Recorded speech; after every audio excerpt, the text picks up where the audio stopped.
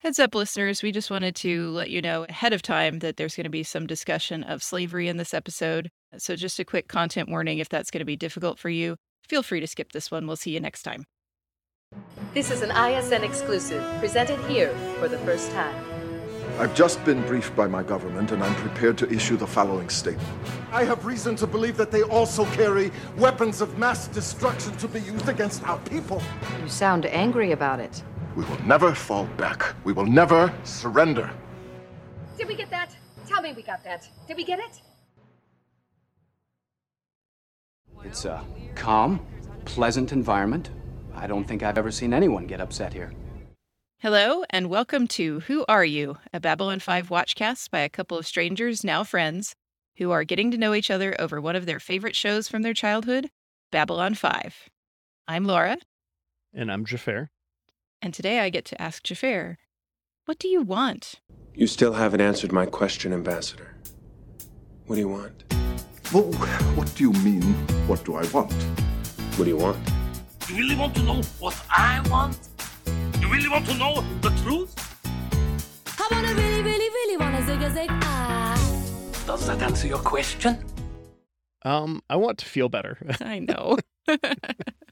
It's my birthday I know. today. Happy birthday.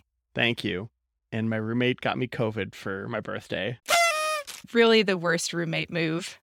No, he's been really good about quarantining himself, and know. I've been taking care of him. It's fine. It's a joke. I'm not actually upset at him at all. And he actually made a very large apology about giving me COVID for my birthday to me this morning. And I've never been someone who, like, it's my birthday, whatever. Like, It's also a Sunday. It's not like you're going to tear up the town on a Sunday night. Like, yeah. Yeah. I was going to go bowling. I had Hey. kind of like set up bowling with my mom and my sister and Aw. my aunt and a couple of my friends Yeah. in the area. We kind of like a low key, just maybe like 8 or 9 of us kind of a thing. Because almost everyone I know knows someone or has had COVID in like the last 3 weeks. It feels like it's crazy right now. Sure does, doesn't it? To the point where I'm actually low-key kind of glad I have COVID right now, I think. Because it means that I will be fine by the time Star Trek Las Vegas rolls around Yeah, definitely. in 2 weeks.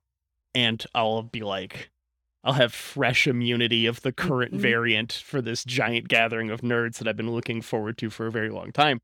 So, Yeah, you'll be walking around with those fresh antibodies. Yeah. right, yeah. That good antibody. Mhm. Yeah, it's not too bad right now. I'm low-key miserable.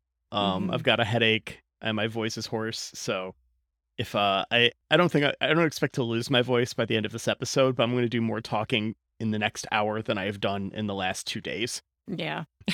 So sorry in advance, listener. We'll see when we get there. We'll carry you through it. We'll get through it. I appreciate it. I was really sorry about the way this week shook out, that we were going to have to record on your birthday at all. And then when you told me you felt bad this morning, I was like, oh, I'm a bad friend. Yeah, it's fine.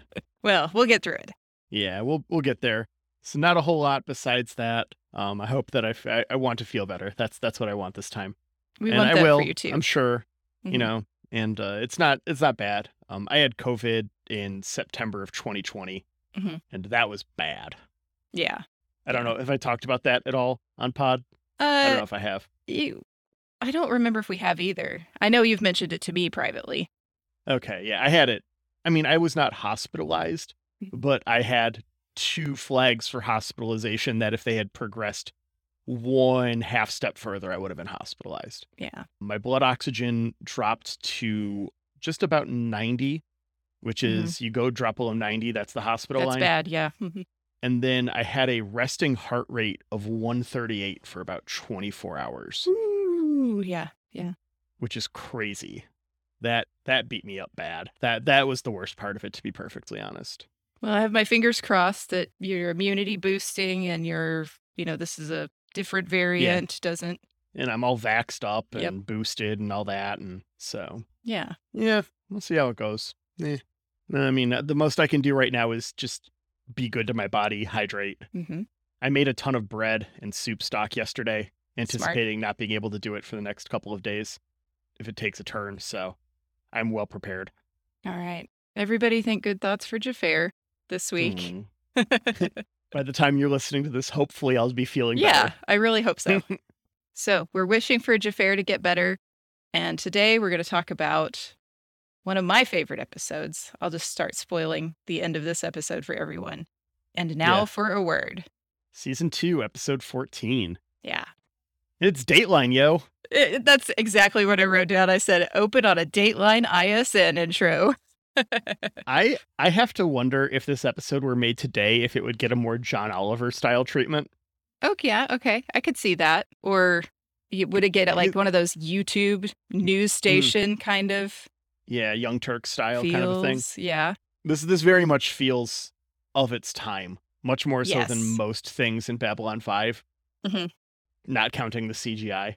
This felt firmly like I was watching 90s news for a minute. Yes. I mean, this is smashing a certain nostalgia button for me. I think that's part of my enjoyment of this episode is that I remember this TV from other context. It was a very nice melding of two things that existed in the world at this time. You know, we had our sci-fi show that we love, and then we had this sort of news style that was endemic everywhere. Yeah, and there's a lot of that too. There's a lot of things that touchstone to our current reality in here. If you scrub to 4159 remaining in the episode because HBO Max is terrible now. I shouldn't say that. They haven't canceled Harley Quinn. They still have a chance to not be terrible. This is your chance, HBO Max. You better pull it out. Okay, tell us what's here. So this is the space freighter that they're arriving on. Mm-hmm. Look in the top right corner at the space rearview mirror, and you will see a tree air freshener hanging in the window of this space freighter. Oh my gosh, there it is. That's adorable. I love it. They spent CGI money on that. I'm glad that we kept the pine tree air freshener into this century. That's an important part of any sort of vehicular travel.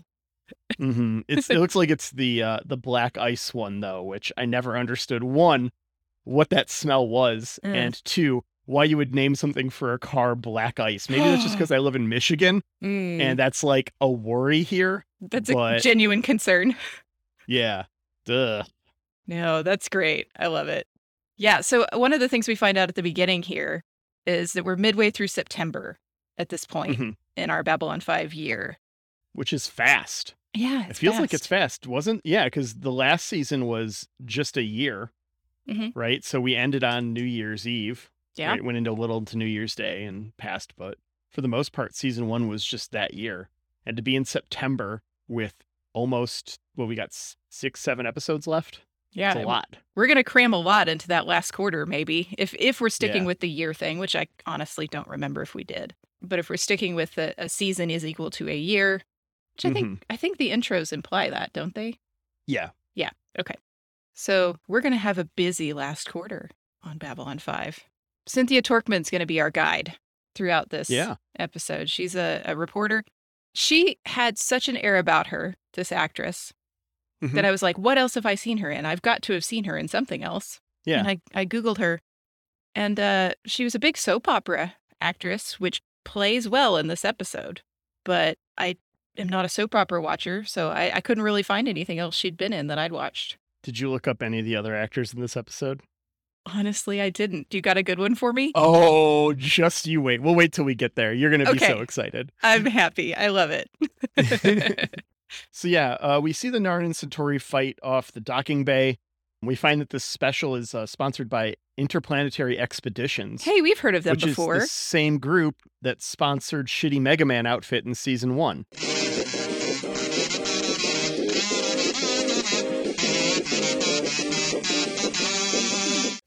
Yeah. And we also heard that that's who Sheridan's wife went off with, right? I think so. That she went off with Interplanetary Expeditions?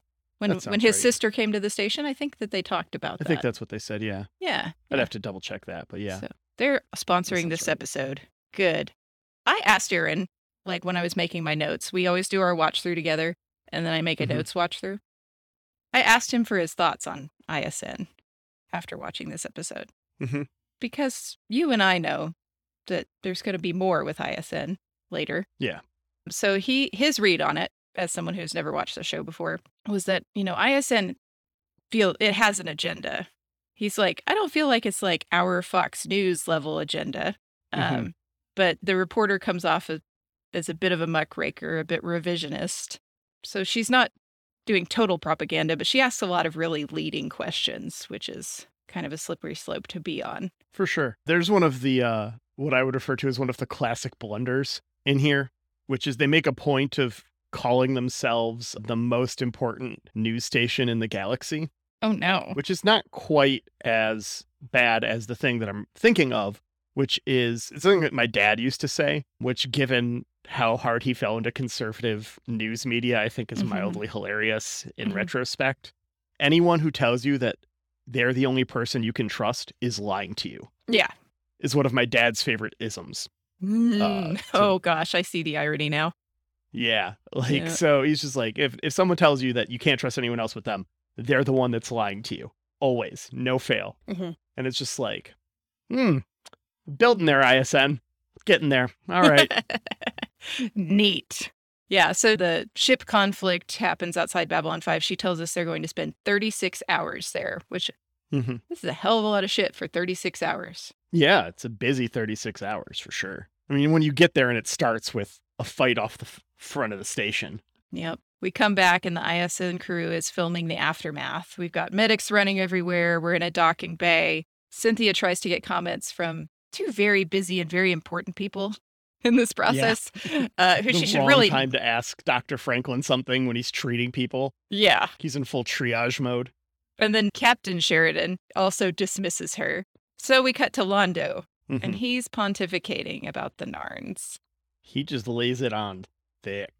Oh, he's blowing so much smoke up her ass that she looks like she's got serious wildfire going on inside her ears. Like, this is a problem.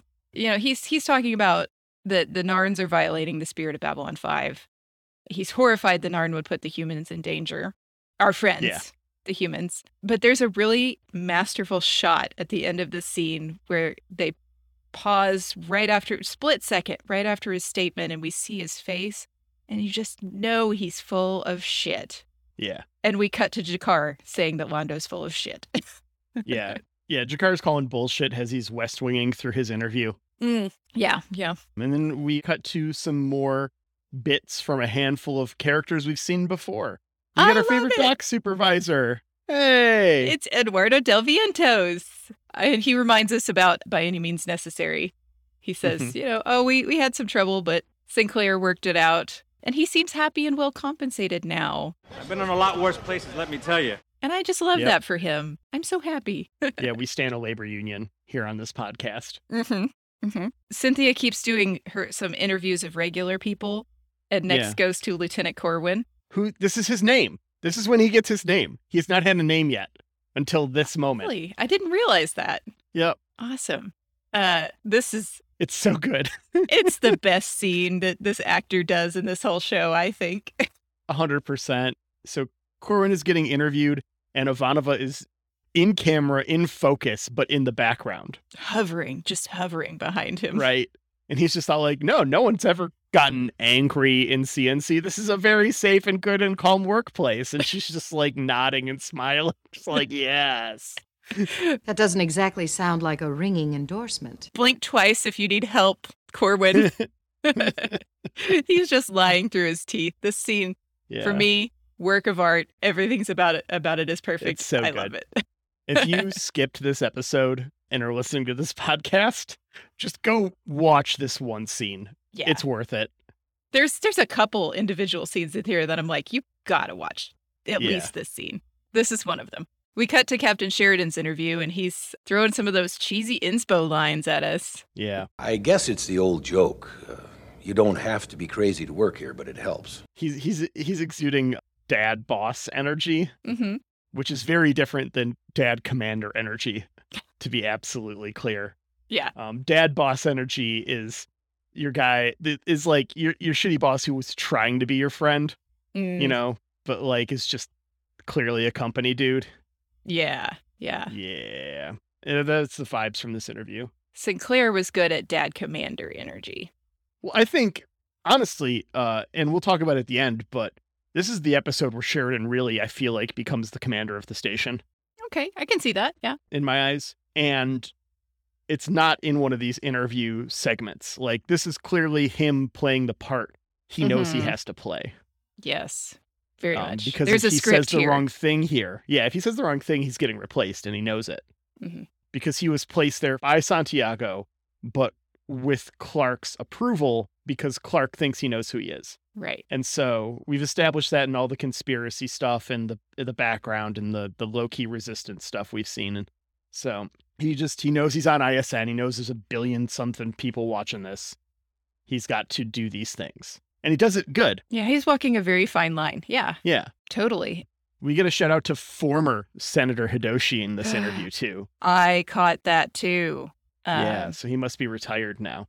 Yeah, she tries to throw B5 management, I'm saying that with quotes around it, under the bus. Yeah. So I'm like, is she talking about Sinclair did a bad job? The previous committee did a bad job? Former Senator Hidoshi did a bad job? Like, what is her angle? I'm not totally clear on that, but... Well, it all lines up with Clark, right? And, they call it out later. It's jingoistic bullshit. I think I say that 3 or 4 times over the course of my notes. You can't not in this episode, yeah. Yeah, well, even Sheridan says it at one point, and I was just all like, ugh! Validated. Right, exactly. And it's that attitude. It's, Clark is preparing Earth for a isolationist shift. And when you try to be an isolationist power, owning and running the UN doesn't exactly fit in with that. Right. These two things are diametrically opposed. And if you want to cut budget for more warships, a good place to do it would be to have this not be what it is. Yeah. You can't have the peace station sucking up some of those precious dollars, credits, whatever we call them. This is also an episode I just want to point out, if you haven't watched it recently, listener, that you gotta watch it. You can't just sit there and listen to it and do something else, because you get some fun stuff that pops up on the screen. There's lots of in the backgrounds, like you have on your local news. Like someone sees a camera and a reporter, there's people freaking out, like, and waving into the background of the camera consistently. And then the ISN folks also have little things that pop up on the screen. And one of them that pops up in this scene is that we've got the new Lloyds of London odds on Babylon 5 on their success. So that's a good running gag Lloyds for me. Still around. There's Las Vegas and New Vegas odds. Love that. New Vegas is on Mars for JMS's notes on Usenet. Obviously that, Vegas moves to Mars, of course. Yeah. Well, I've never been very much on gambling. We cut to Dr. Franklin, who is being maudlin in the very finest Alan Alda tradition. For sure. He tells us this story about when he was a kid. I think he says oh my God. He was young, at least. Story about when he's a kid. He goes on a rant about how terrible space is, like, at first.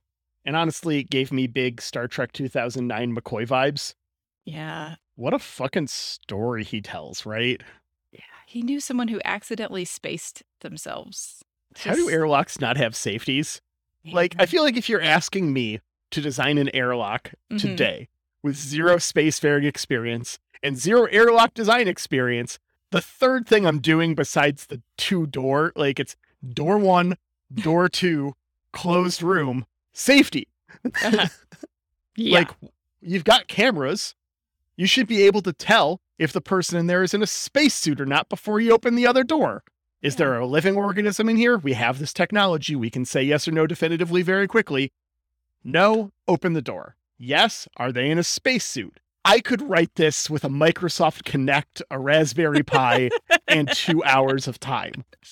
It is not that difficult.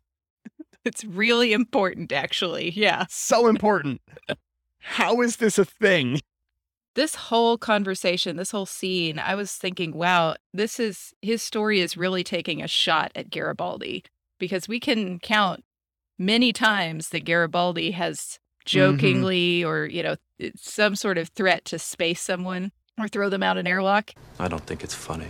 And Dr. Franklin is very traumatized by this. And it kind of makes me want to go back and see if any of these threats have been around Franklin. But I feel like they have, and I feel like he gave him a bunch of shit about one. Yeah, I could see it. I mean, now we know I feel why. like there was one time where he was talking about spacing a bunch of lurkers, and he's just all like, "You knock that the fuck off." Yeah. So earning our explicit rating this episode. If there's any time to do it, it's now. Yeah, this story is terrible about just this kid getting airlocked. Yeah. And my son was like, surely you do die instantly in space. And I'm like, no. No. He doesn't believe it, but he doesn't have to find out, so it's fine. Yeah. You would eventually suffocate, but you don't freeze. Mm-hmm. That's the thing that they get wrong here. His eyes, well, they might have been frozen. So the whole thing with freezing in space is temperature is a property of matter. There is no matter in a vacuum. Right. So space would be a true void is temperatureless. Temperature is not a state that it has. That's wild. And so you wouldn't lose temperature because there's no matter touching you to transfer the temperature to. You are the temperature. You are the temperature, exactly. Now, given the story is like they had just kind of taken off from space, there might be enough like ambient atmosphere and moisture surrounding the ship still that it hasn't completely purged. I don't know how much of that stuff sticks onto a ship and how far they were. We don't know how close they were. So theoretically, and also there could have been air in the airlock that had, when it purged, moisture. if it didn't suck all the air in and then open the door, if it just opened the door and let space do the work, then there would have been all the air there that could have transferred temperature to. But really, you don't freeze. It's a whole thing. Thanks for the physics lesson.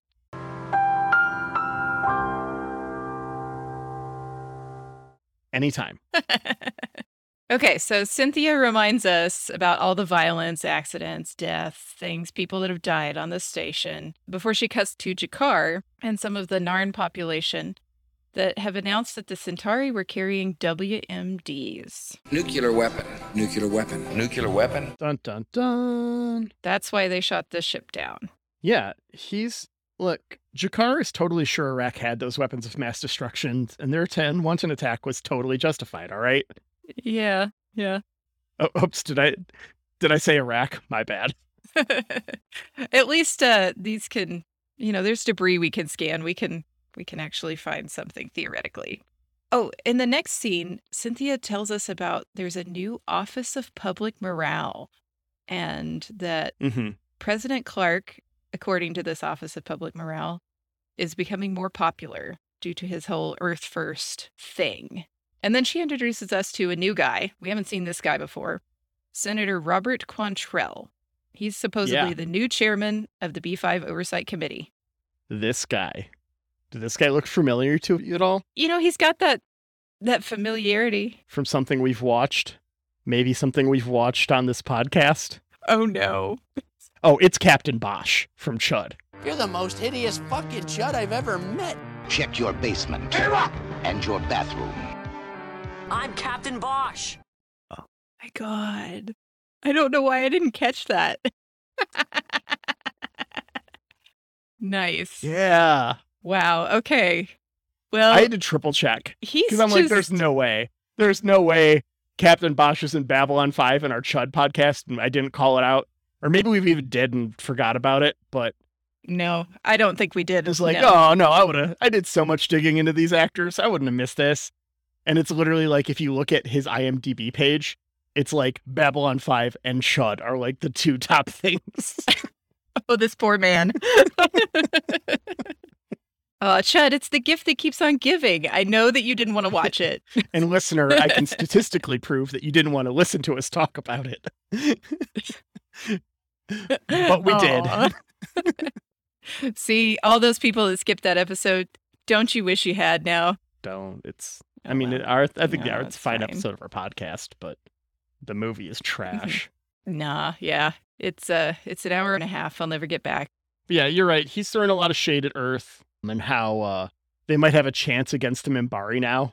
And then Sheridan just is so pissed. Yeah, he's just such a jackass because he's like the new chairman of the committee, but he's like, I hate this job.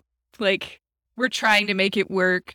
It costs a lot of money. We don't need it now that our military is so strong. We can take on anybody. We don't need peace.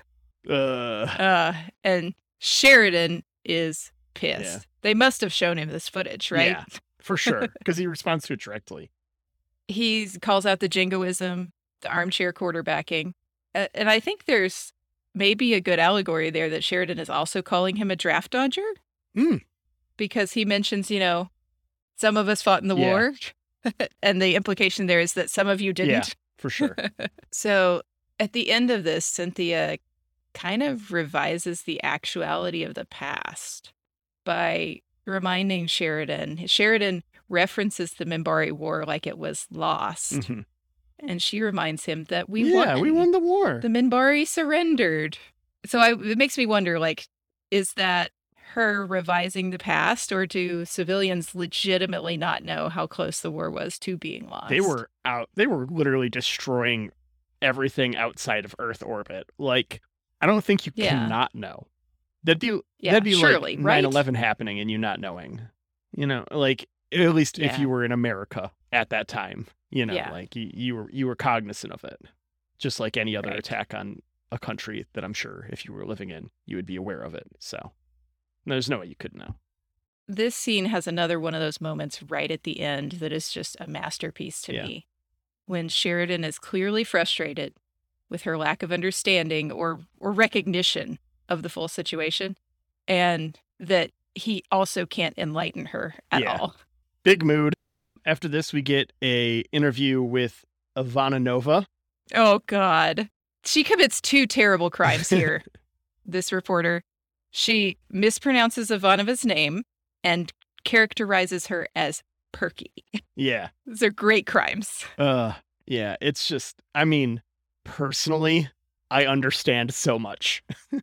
On a very deep level, I understand having someone mispronounce your name so terribly and just not having the energy to correct them. Just it's not worth the 5 minutes it's going to take you to teach you to pronounce my name. So we're just going to move on with our lives. Poor Ivanova. Poor Jafar. At the end, though, she's just all like, that can't be the whole story. And she's just like, yes, it's not. Fuck off. Chef's kiss. To move the story along, she tells us that the team is looking through the Centauri debris to see if she can corroborate the Narn claims at all. And then we cut to Garibaldi. We haven't seen him yet this episode. And like most cops, he's instantly worried about getting fired as soon as he knows he's on camera. Oh my God, isn't that very telling? Right. That the first thing out of your mouth is the not confidence-inspiring line that you're just trying not to get fired here. Man. Boy, that's a big mood, too.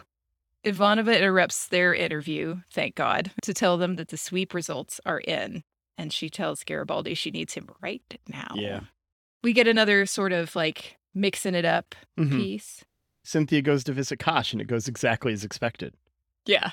But you know what? Aaron pointed out in the scene, he was like, Kosh Naranek, huh? I don't know that we'd really heard his full name yet. Maybe we haven't. Because he didn't know it. Maybe it's something he missed in an earlier episode. But you and I know Kosh's full name because... Yeah, it comes up. We've seen enough. But yeah, he tries to leave his quarters and immediately backs away. He's like, bye. It's great. So she's really disappointed. Instead, she goes to torture Delenn. Oh, this scene. This is a lot. There's actually a little bit JMS's notes on this where culturally, this is probably the most disrespectful thing in Minbari culture is to how so? Is to take someone because their leaders, you don't even know who their leaders are, right? True, yeah. Their leaders, there's absolute trust in their leaders that they're going to operate for the benefit of all Minbari society. And they remained hidden in the populace to better understand the populace at a ground level is, I think, the idea. Sure. They're of the people definitively. And that also means that they've never been questioned only by their peers. Would you ever be questioned if no one knows your Grey Council, right? Mm-hmm. And then no one would be able to be like, hey, so why'd we start that war with the humans? This would never happen in Minbari culture because the only people who would know you were of a position to make these decisions are also of a position to make these decisions, or your aides and your support staff, the people who intrinsically have your back as their job. And so for I don't even know if the Minbari have news media. There's got to be something you would think. Good but, point. Yeah. You wouldn't be able to like just interview Grey Council members on Minbari News. Like this is not something that happens culturally for them. Yeah, because anybody could be. Yeah, that. and Right. so for her to just be questioned on the validity of her decision making, totally new. Would never be a thing that even occurs to her, culturally speaking. Yeah. And so when it happens and she doesn't have answers, you know, she's just so shook. I mean, she starts crying. Yeah, it's really emotional. And she tells you, you know, her decision was altruistic. She literally gave up a piece of herself to be a bridge between our two peoples. And it's like, we didn't ask you for that. She's like, we might actually find this insulting. Yeah. And it's not something Delenn really considered because she's literally doing it out of the goodness of her heart. Yeah. And yeah, it's, you know, they make nice for a second and then Cynthia just goes for the jugular. It's very sad. It hurts. She gets saved by the beep as she gets called to the council chambers. There's a lot of saved by the beep in this episode. Beep, beep? It must be Earth humor. Yeah, so we all get called to the council room. Of course, Cynthia's coming along. And G'Kar is riling up all the non-aligned worlds because he has heard the news that, yes, the Centauri ships were carrying weapons. Sheridan's wearing his dress uniform, which just fabulous. Whenever we break these things out, I'm always happy. I don't think there's a dress uniform I like better than the Babylon 5 ones. It's my fave. I love the uniforms that are coming. Yeah. Are they black? They're black and green with purple, I think. Yeah. I just remember the cut of them being excellent. I like these ones too.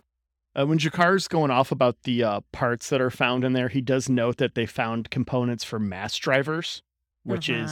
We know those are bad. We know those are bad. They don't tell us what they are yet. I don't think they've told us what they are. Right. But we'll definitely find out later in the series what they are. And it is... I have a mass driver card in my Babylon 5 cards, I think. Yeah. It's going to be a big thing. Londo's trying to be a pedantic jerk by pointing out the weapons were transferred off the station, like outside of the station, so it's fine. Yeah. And he's crying about his sovereign rights like a little baby. This whole fight is just excellently paced. Yeah. Everything is so, like, rapid fire back and forth. These actors nailed all their spots. So they're trying to get the Centauri to agree to leave, try to figure out the situation, but then the power goes out. Power flickers. We head to the outside cameras, which I do question how Cynthia's, like, wired into everything. Right. I mean, I guess the low-key implication, and I didn't think of it until just now, is that clearly they're operating with EarthGov support. Maybe that's something they were given as part of this trip. Was all Good like, point. Here's a console, like, don't ask me how you got this, but here's a console that'll let you see the outside cameras of Babylon 5 in case you need it. Yeah. That is, I can buy that explanation. Yeah. Sheridan, after this, authorizes force in defending the station as a fight breaks out. There's freighters right now, right? Oh, yeah. Yeah, that's it. Yeah. Right now we've got freighters fighting one another. Narn and Centauri. Yeah, Narn and Centauri freighters are fighting each other. They send out Star Furies to try and calm them down and be like, knock it off. And then they fire, and Sheridan says, we've got to defend the occupants of the station. And the Star Furies disable a handful of the Centaurian Narn ships. Yeah. Notably, our Star Furies are firing only at weapons and engines. We're not trying to kill anybody. We're just trying to disable everybody. Yeah. And we throw everybody in the brig after they surrender. After this, we get an interview with G'Kar explaining the Centauri occupation. Fuck. Yeah. This is heavy. I think this is the most details we've gotten on it. We've had vague allusions prior, but now we get a personal story attached to it. We get such a personal story and such details. Given G'Kar's kind of MO, I have to wonder if this is falsified. Really? I would not be surprised either way, to be perfectly honest. But G'Kar knows the power of propaganda. He knows what he's on. He knows he's on ISN. He knows that this is how you get the humans to help you in your war, which is something he's been trying to do. Yeah. He does tie it to the humans, too. He ties it to the humans in two ways. So he talks about slavery, and he does make it sound like he could have watched, like something terrible like Birth of a Nation or something and come up with this story very easily for what slavery was like on Earth. And then also he says, never again, which is of course a reference to the Holocaust. And so just like to do those things to kind of tap into the human zeitgeist and their experiences of slavery so specifically, it seems almost too convenient to me. Not that I cast no doubt on G'Kar's suffering at the hands of Centauri, the suffering of his family, the suffering of his people during the occupation. All of that I 100% believe is true. They were clearly enslaving the Narn. It's clearly a part of their culture that they don't even care about it. All of these things happened. But this specific story just seems a little bit too clean for human audiences on what would be a relatable experience based off of Earth history. It is a very convenient story. I wouldn't be surprised if it's one of those situations where in his mind, he has adapted someone else's story for a quick elevator pitch. Yeah. To a species about why we need your help. That's a totally believable idea. Yeah, and even if it's not 100% true, it could be 75% true. And still check out with everything. I should have Googled if this was actually true, because it's probably a known detail at this point. Oh, surely that there's a Usenet or a note somewhere. Yeah, I didn't see anything from JMS saying that G'Kar made it up, but that doesn't mean that it's not somewhere else. Yeah, and the story itself is, basically his family was serving in a household, a Centauri household. His father spilled hot jala on the most important lady in the house and got murdered for it, which is a kind of story that has a lot of truth in American history. Was hung in a tree, in the yard for everyone to see. Like, that's very specific imagery relating to slavery in the American South. Yeah, it's a very parallel story. And, after that, G'Kar became a resistance fighter. He says he killed his first Centauri the next day, but he doesn't give us any deets on that. Yeah. So that's conveniently less detailed. Cynthia asks him why Narn, and G'Kar just goes into that story about colonization. This is the same thing that happened on your world between yourselves. And I think sort of conveniently, Cynthia also asks, are you guys losing? You seem to be just holding things, and you've lost 6 out of the 7 last battles. So it seemed to be going well. Just throwing that out there. Just stirring that pot a little bit. And, it sort of gives G'Kar some like fire under his belly to do something on camera. Yeah. Almost. We get to do the whole both sides thing. And hear from Londo. Yep. And he's just like, I don't know, occupation's a strong word. I'd call it a tea party. We were there, we helped the Narn, we gave them all kinds of technology, just like we gave you humans. It was really the same situation as with you humans, and you guys didn't suffer. So it has to just be the Narn, right? He uses the word civilized, which I have very strong feelings about. Yeah. Coming from, the area of Oklahoma that was settled forcibly by the 5 civilized tribes. Yeah. I have strong feelings about that word. So, yeah, his whole deal is despicable in this. He says that the Centauri left because it was too costly to be there, which, if you're being attacked all the time, that does sound costly, doesn't it? Yeah, he does some really cool mental gymnastics in this whole thing. Yeah. Especially when he reminds Cynthia that the Narns are the ones who declared war. After he himself ordered the murder of tens of thousands of Narns. Right. But they declared war on us. You remember that, right? Yeah, just like the Minbari surrendered, right? Just wild cognitive dissonance. And he says that we just want peace. Just wild. Yeah. And oh, by the way, we're such good guys. We sent a battle cruiser to the station or going to force a siege until you release our ships. Yeah. In CNC, a jump point comes up close to the station. Turns out it's the Centauri, and Londo calls up on the TV and, issues his threats. The Centauri cruiser's going to blockade us. We're not going to let anybody in or out. Yep. After this week commercial. So they actually got the FCC pretty upset at this. Really? So at the end of the Psycor ad, there is a subliminal message. Yep. It's pretty, we want it to be seen. So it's pretty obvious, I Yes. think, or at least it is on our HBO Max TVs. Yep. I mean, modern television and modern frame rates help because it probably doubled when you digitally upscale to 1080p from the source. You double the amount of frames that exist. So originally, So that might have made it a little longer. I think it did. I think it doubled the subliminal message's length, to be perfectly honest. At least it doubled from 4 frames to 8 frames it was visible of the scene. Okay. The FCC at the time defined subliminal messages 2 frames or less. Okay. So JMS got very matter of fact with them. Like, he clearly had a lawyer look into the rules and just barely did not break them, just barely followed them to not get in trouble. But the FCC was pissed. There was a little bit of commotion about them airing a subliminal message.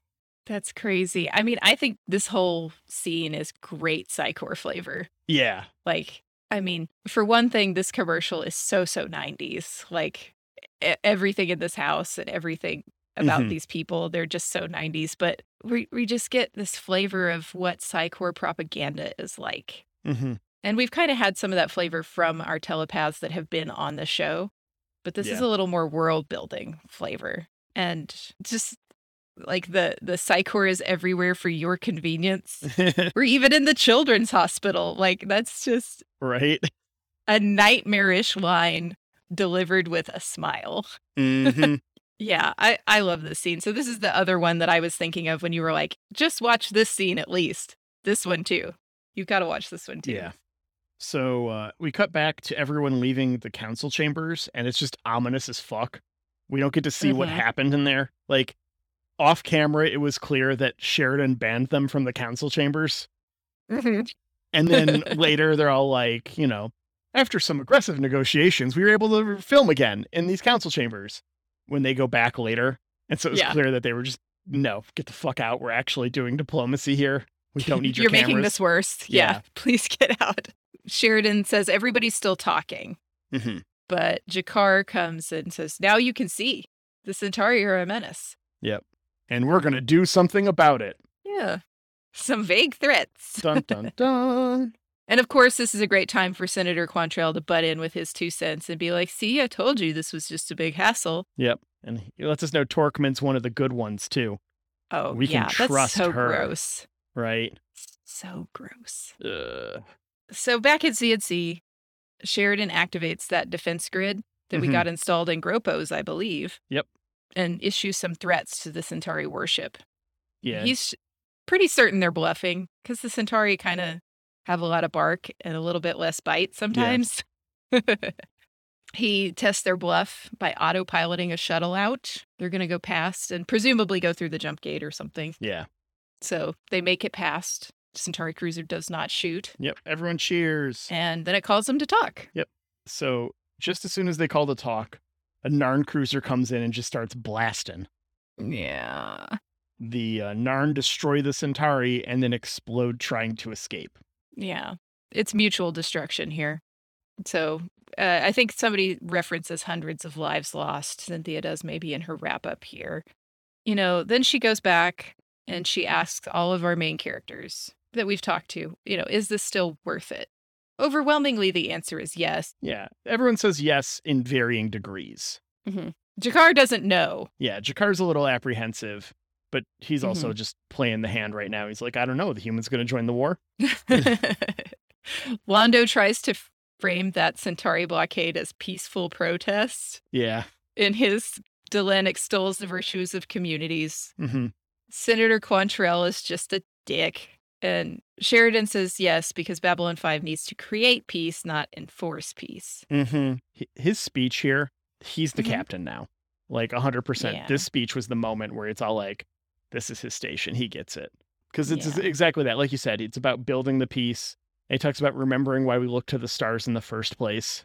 Mm-hmm. It is very much Sheridan's take of the speech that Sinclair gives in season 1 about why we go to the stars. Yeah, he's channeling his inner Sinclair here. Mm-hmm. I really liked when he talked about, think about your ancestors and your inheritors. Mm-hmm. Like, we've got to be using the work of our ancestors to build the future for our inheritors. And just don't feel like people think about that enough, my friend. Yeah. I loved that. And then we get Cynthia Torkman signing off. Mm-hmm. Dateline ISN is over. So, on a scale of Babylon 1 to 5, where you at? This may be a little strong, but for me, this is a Babylon 5 episode. It's a great episode. Yeah. No, I'm with you. I wrote down 4.5. Just, it's a fantastic episode all around. It's such a fun concept. Yeah, it's such a new and interesting kind of episode that we Mm-hmm. hadn't seen. Fun premise. The editing is great because we get some of those moments that it's like somebody just said something, but you can see on their face that that's just Mm-hmm. not the reality. There's double meanings to the things people say. There's a sharp juxtaposition of perspectives. And Yep. there are some really just memorable, quick vignettes. We got so much in this episode. We did. This is, and when it aired, this was something that was unheard of. I was reading notes about JMS talking about how he wasn't sure Warner Brothers was going to approve the script Wow, yeah. because it was too much like a news show and not an episode of Babylon 5 at all. And he even went on records like, I don't know of another sci-fi show that has done this before. I think this is something wholly original that we're doing. Yeah. It's great. Definitely not in Star Trek. That's the thing we always compare Babylon 5 to, right? It's so natural since they were on at the same time, but there's no Star Trek like this. No, I'm sure another sci-fi show has done it. I don't know what offhand. Honestly, I think it'd be really interesting to get a Star Wars episode like this at some point. With all the TV they've been doing lately, it'd be very interesting to see like an Imperial remnant news show covering what's going on. Maybe there's a Andor. Mandalorian episode for you. Yeah, maybe. Yeah, we'll see what happens with Andor. That'd probably be the perfect setting for that. Oh yeah, good point. Good point. But yeah, no, I thought it was great. Great episode. This is one of my favorites. Just memorable as heck. It builds a lot into it through that framework of news show. Yeah. And you get so much world built with more background on Narns and the flavor of the Psychor and the sponsorship by Interplanetary Expeditions. Just little pieces. It's just chock full. I love it. Yeah. And so much of it, like, none of it was new. Like, nothing is introduced in this episode except for Lieutenant Corwin's name. It's all callbacks. It's all references.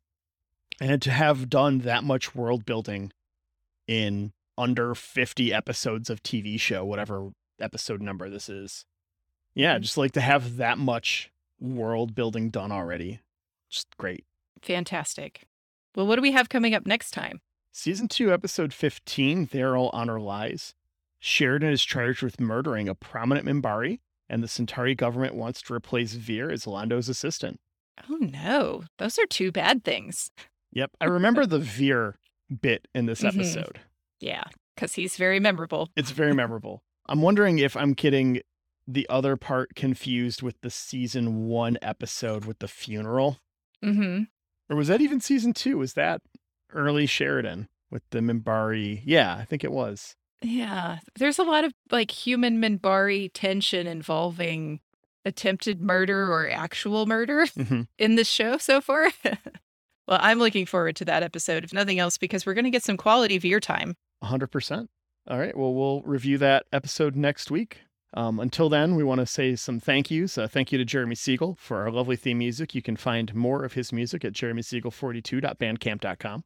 And thank you to Angry Duck Time Machine on Instagram for our podcast artwork. And shoot us an email, whoareyoub5@gmail.com, or join the Discord community that we have, where we'll talk about all this stuff over the next week, I'm sure. And you can send your get well wishes to Jafar. See you next week, Internet. All right.